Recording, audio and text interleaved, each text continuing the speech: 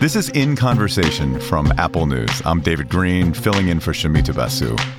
Today, the WNBA is building something. And it's not just a female version of the NBA.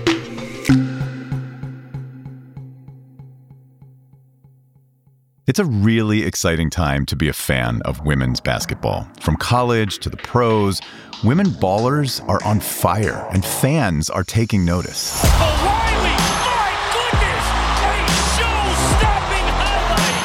Jonquel Jones muscling her way inside. Juju Watkins, 51, and everybody else on the Trojan team, 16 points. What a night. This is incredible. Sabrina Ionescu, the greatest performance we have ever seen in this contest. Asia Wilson looking for some space. The all-time leading scorer in women's college basketball. And for the first time in 21 years, the WNBA has a back-to-back champion.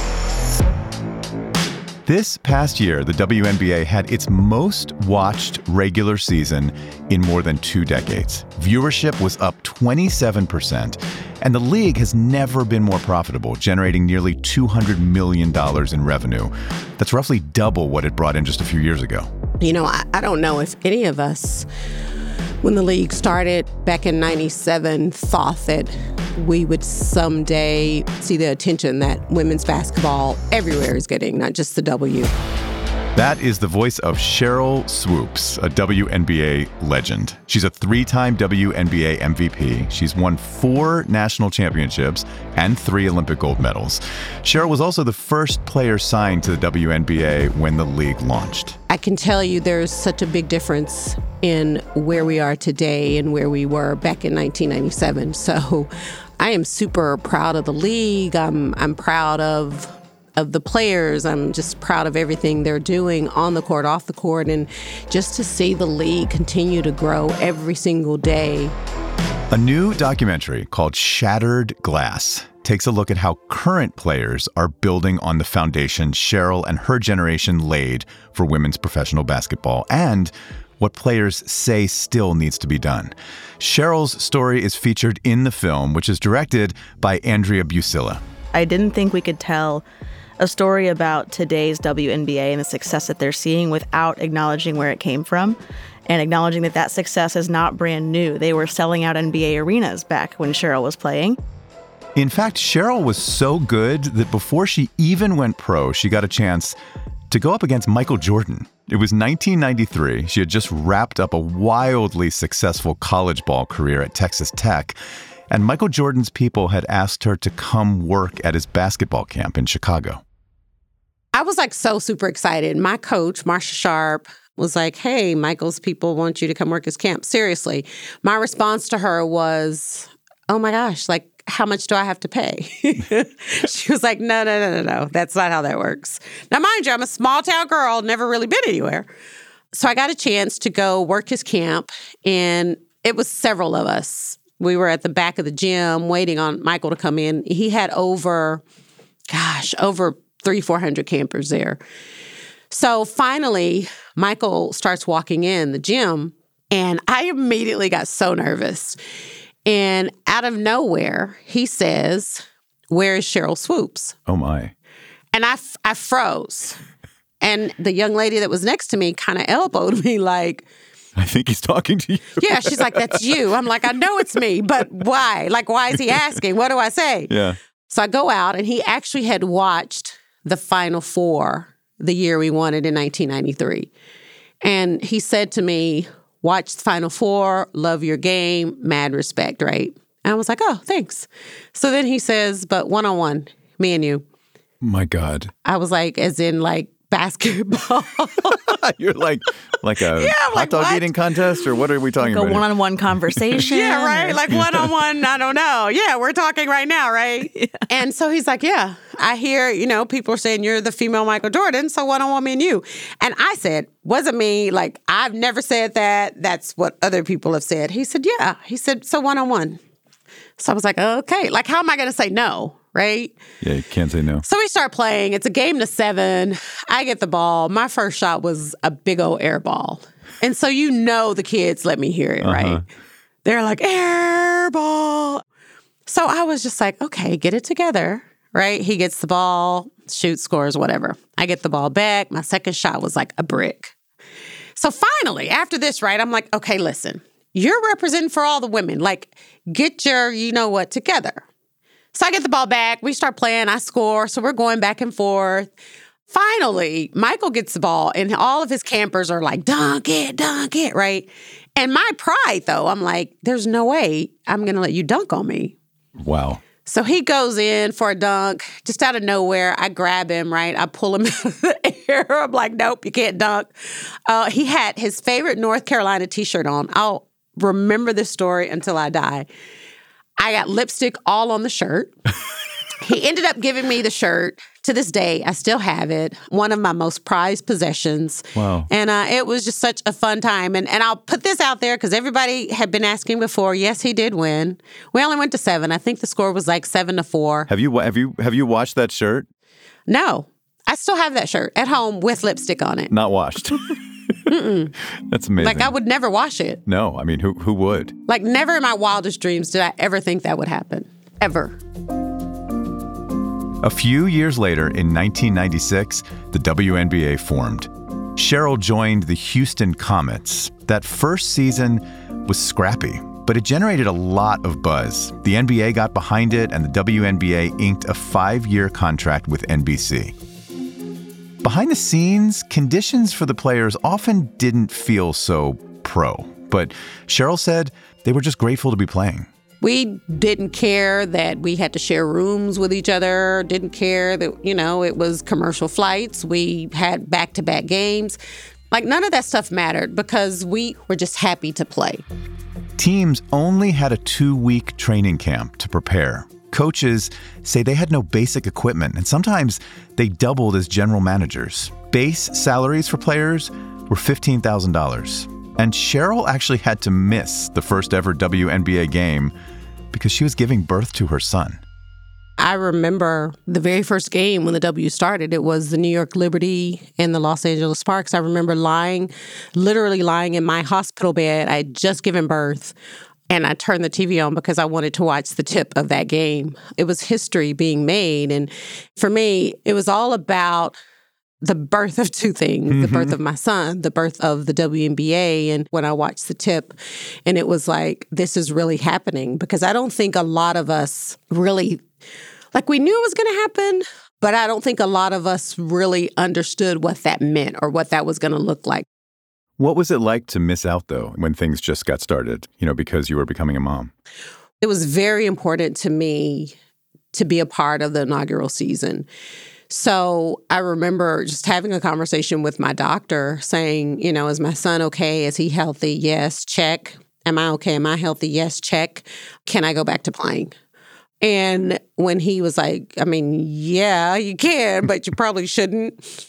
So 6 weeks, maybe 7, 6 or 7. After giving birth, you're back on the court. After giving birth to my son, I was back out on the court. That's amazing. Because I really wanted to be a part of the inaugural WNBA season. And even though I didn't really play very much, I'd never really looked at it as if I was missing out, right? Because I was still there. I was still a part. I was still being the best teammate I could be. And all the while, just being a mom in that moment and having my son around all these incredible, amazing women was very important to me. In the 28 years since Cheryl first stepped on a professional court, the WNBA has come so far. It's blown away revenue and attendance expectations. It has secured some major television deals. There's more investment in the league than ever before, and the caliber of play has never been higher. In 2020, players and the league reached a collective bargaining agreement that secured better pay and benefits like fully paid maternity leave, a child care stipend, and mental health services tailored to working moms. And even as players were thrilled to get these benefits, many say they don't go far enough. Take the league's advertised max salary of $700,000. As sports journalist Lindsay Gibbs explains in the documentary, actually earning that amount is a real long shot. You have to make the All-Star game. You have to be All-Star MVP. Your team has to make it to the Commissioner's Cup. Win the Commissioner's Cup MVP, become MVP of the league, make it to the finals. Is that all? It's pretty much impossible to do all of these things. And even if you did, only one person could possibly do that. So that amount of money would only be available to one single player out of the 144. Part of the reason why male players earn an average of nearly $10 million a year is because of how the NBA shares its revenue with its players. When a reporter for Bloomberg News crunched the numbers, they found NBA players receive about 50% of basketball-related revenue. For the WNBA, the share is closer to 20%. Here's the deal. For the average women's player, the salary is so low that nearly half opt to play abroad in the offseason. This pays good money, but it also comes with a lot of downsides. It's tough because you're in another country where lots of times you don't speak the language, so you have it translate. Like you're having to adjust to different culture, different lifestyle, different weather, different food. And of course, there's the risk of being in countries that are adversarial to the United States. For example, China and Russia are two major countries that historically recruited WNBA stars and paid them well in the offseason. I can't help but to think about Brittany Griner's situation. Yeah. Right? And so when people say, well, if the women were making more money, she wouldn't have to go play in Russia or anywhere else. There are also, and Dre, feel free to speak up, there are also women who are making really, really, really good money. And not just from the W, but from brand deals and sponsorships and endorsements, that even though they're making good money, they still choose to go play overseas. Yeah, to capitalize those, money earning years, right? Yeah. JJ said that. She was like, if I could make 80% of what I make overseas during the off season back home, I would stay. But I have to stack my money now while I can. Yeah, while you can, because at some point you're not going to be able to do that. Let's be clear. Cheryl and other current and former pro players are not asking that the women make what the men do. What they want is more investment in their product, independent of how they perform compared to the men. Well, I think when you start talking about women's basketball versus men's basketball, or just women's sports versus men's sports, I do feel like there's different expectations for female athletes versus male athletes. And for myself personally, I've tried to get away from comparing the two, right? Mm-hmm. But what does kind of bother me from someone I've been playing ball since I was 7 years old. And even at the young age of 7, I felt the pressure of always wanting to prove people, in particular, to prove men wrong, right? Like, I belong in this space and I'm good enough to be in this space and I can do exactly what you can do, or maybe I can do better. I grew up with 2 older brothers who told me I wasn't good enough, right? Wouldn't let me play. And so as I got older, I've just always felt like it was a responsibility of mine to represent for all women, right? To be able to prove to men that we belong, and the expectations that you have of us and the expectations that you put on us shouldn't be any different from the expectations that you have for male athletes. I look at women's college basketball today. Some of the best players that are playing today, to me, are more exciting and more entertaining to watch than a lot of the male basketball players right now. We just saw Caitlin Clark from Iowa break the NCAA women's basketball scoring record. It was incredible. I mean, no doubt, right? You got Caitlin, you got Juju Watkins, you have Hannah Hidalgo, who's just a freshman at Notre Dame. Like, I could go on and on and on. But when you see that, a lot of people are saying, yeah, well, she's doing that because she's a girl. Do you know what I mean? Mm-hmm. And I'm like, no. Like, she's good. It's not about her being a girl playing against other young girls or women. Why can't we just give her the credit of being really, really good and really talented at what she does. Can we just say, Cheryl, that I was enraged when people came for you for the take that you had on rookies coming into the league? Did you see that, David? No, tell me what did you say, Cheryl, about rookies coming in? Oh, Cheryl said the most reasonable thing, which was just like, when you're a rookie coming into the league, you can't really expect to dominate immediately. That seems reasonable. First of all, she's speaking from experience, and it's also just a human opinion she's allowed to have. People were so mad. Why? Well, it's not just about Caitlin. I said the same thing about Angel. Angel Reese, yeah. But also, history speaks for itself. You can look at, Sabrina coming out of Oregon didn't have the type of rookie season that everybody thought she would. My thing is this, the expectations that media, fans put on these young ladies in college and thinking they're going to go to the pro and do exactly what they're doing in college, I think you're doing them a disservice because you're putting all this pressure on them. And then when they get to the league and they don't dominate right away. You're like, they failed. Yes. Now it becomes, well, she was a bust or she was a flop or she wasn't that good. Yeah. When you go from being a college student athlete to a pro, everything changes, right? Your schedule changes. No one is there saying, get up, go to class, like all those things. Like it's an adjustment. And then you throw the talent in, like that's a whole different ballgame. Well, Cheryl, I want to kind of have a step back moment with you. The WNBA 27% increase in viewers from 2022 to 2023. It's pretty good. And women's sports expected for the first time overall to top $1 billion this year, driven by basketball and by soccer. It feels like this moment when the WNBA has basically said, this is who we are.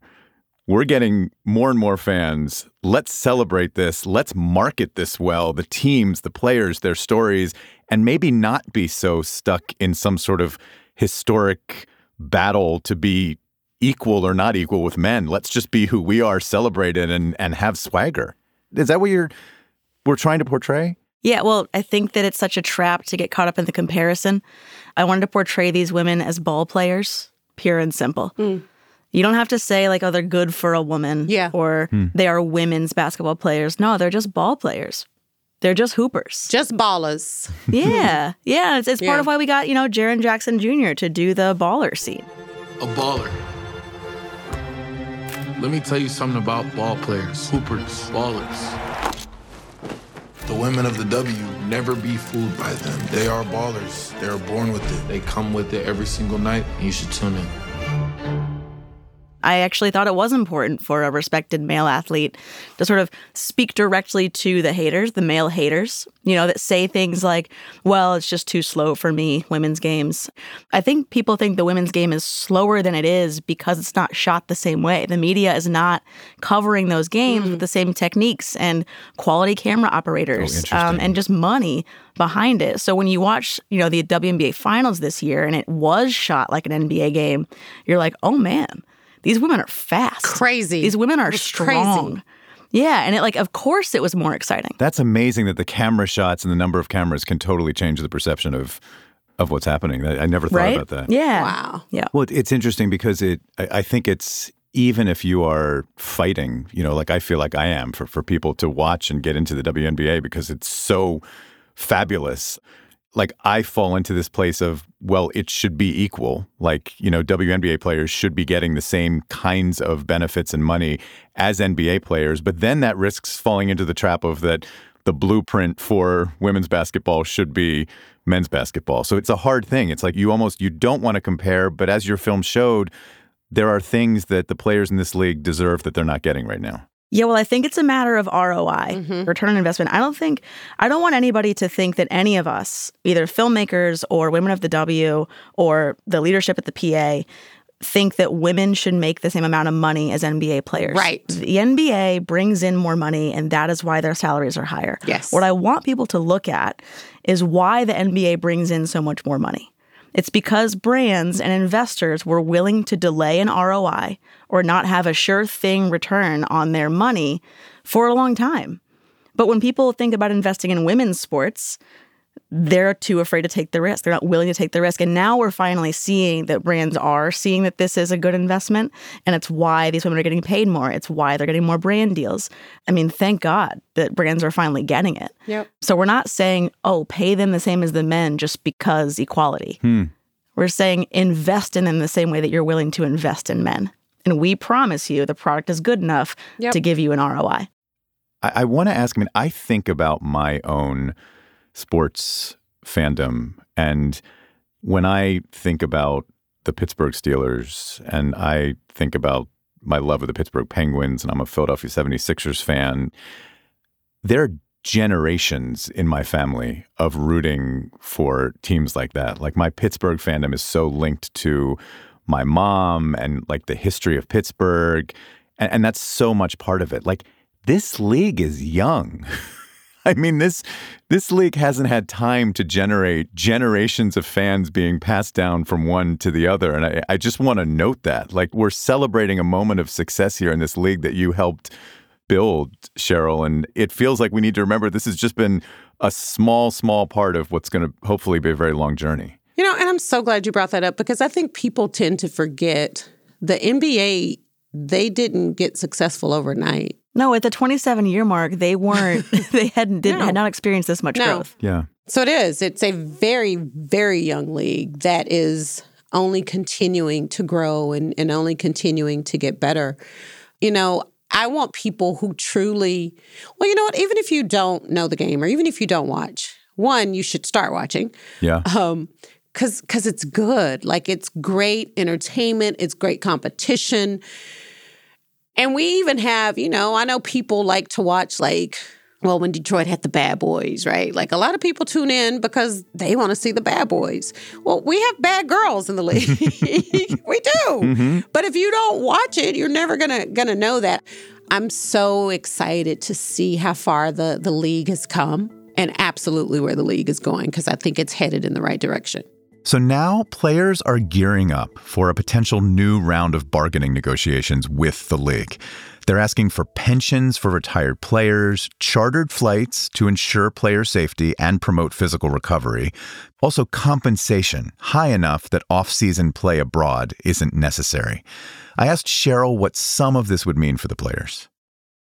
When I say there is more work to be done, I look at the new CBA and I look at how it's changed and how things have gotten much better. When you look at maternity leave and players who are taking time off because they're having kids and the whole mental aspect of it, having mental health days and having people there to help you, like we didn't have any of that stuff. So when I say there is still work to be done, those are the types of things that I talk about and things that I think about when I say there's more work to be done. I just think when more people decide that, you know what, we want to be a part of this, when more brands and more sponsors say we want to be a part of this because women's basketball is great, then the money will come. I really do believe that. I think it's a lot of the other stuff that these players are talking about that these players need. And I think it's just a matter of time before we get there. Cheryl had a great quote in the film, David, that was, I think it's important to be grateful for what you have, but I also believe in asking for what you want. I remember that. I just don't want people to think that these women are not grateful. They understand that they get to do their dream every day for a living. They get it. But it's okay to ask for more as well, and they're willing to work for that. Yeah, because it's not, like, we're not asking anyone to just give us something. Right. You know, like, we absolutely want to work for it. And I just want to end with this. Yeah. It's basketball. Like, I started playing ball when I was 7. I'm going to say this without getting emotional. You can take all the time you need. Basketball has, and it continues to change my life, like, every single day. So when I say grateful for what we have, every day when I wake up, I am grateful for all the opportunities that basketball has afforded me, you know, to travel the world, to meet amazing people, to build lifelong friendships and relationships because of basketball. And I say it like that because it's supposed to be fun. It's not supposed to be stressful. You know, we're not trying to save someone's life. That's what's stressful, right?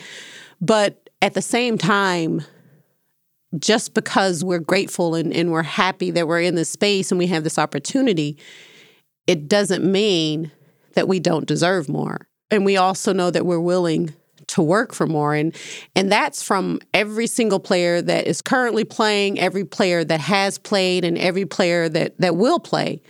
I think it's important that we not lose sight of what we're trying to do or what we're trying to achieve. And the story that Dre tells in the film of Nneka and Stewie and JJ, I hope everyone will tune in and watch, because each one of them, they all have their own individual stories, and they're all three incredible women who happen to be a part of 144 amazing women. Cheryl, what an honor talking to you. I really appreciate it. Dre, absolute pleasure and wonderful film, and really, really, really appreciate meeting you both. Thank you. Appreciate your time. Thank you so much for having us.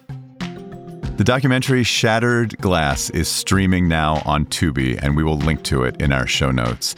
Hey, I want to thank you all for listening to these last few episodes. It has been a real pleasure and honor filling in for Shamita this past month. There is nothing better than the power of conversation, and this show showcases that time and time again. Hope to be back here sometime soon. Up next in the host seat is Brian Stelter. He's the former chief media correspondent for CNN, and for his first episode, Brian is talking with Susan Glasser, Evan Osnos, and Jane Mayer, staff writers at The New Yorker and co-hosts of the Political Scene podcast. This trio is answering the questions that everyone has right now about the 2024 presidential election. If not Trump, who could the Republican nominee be? Is there any world where there's going to be a contested convention or some other X factor happens on the Republican side? No. Really? Really? Well, we've all learned never say never, but no. Hope you enjoy that next episode, and I really appreciate you listening.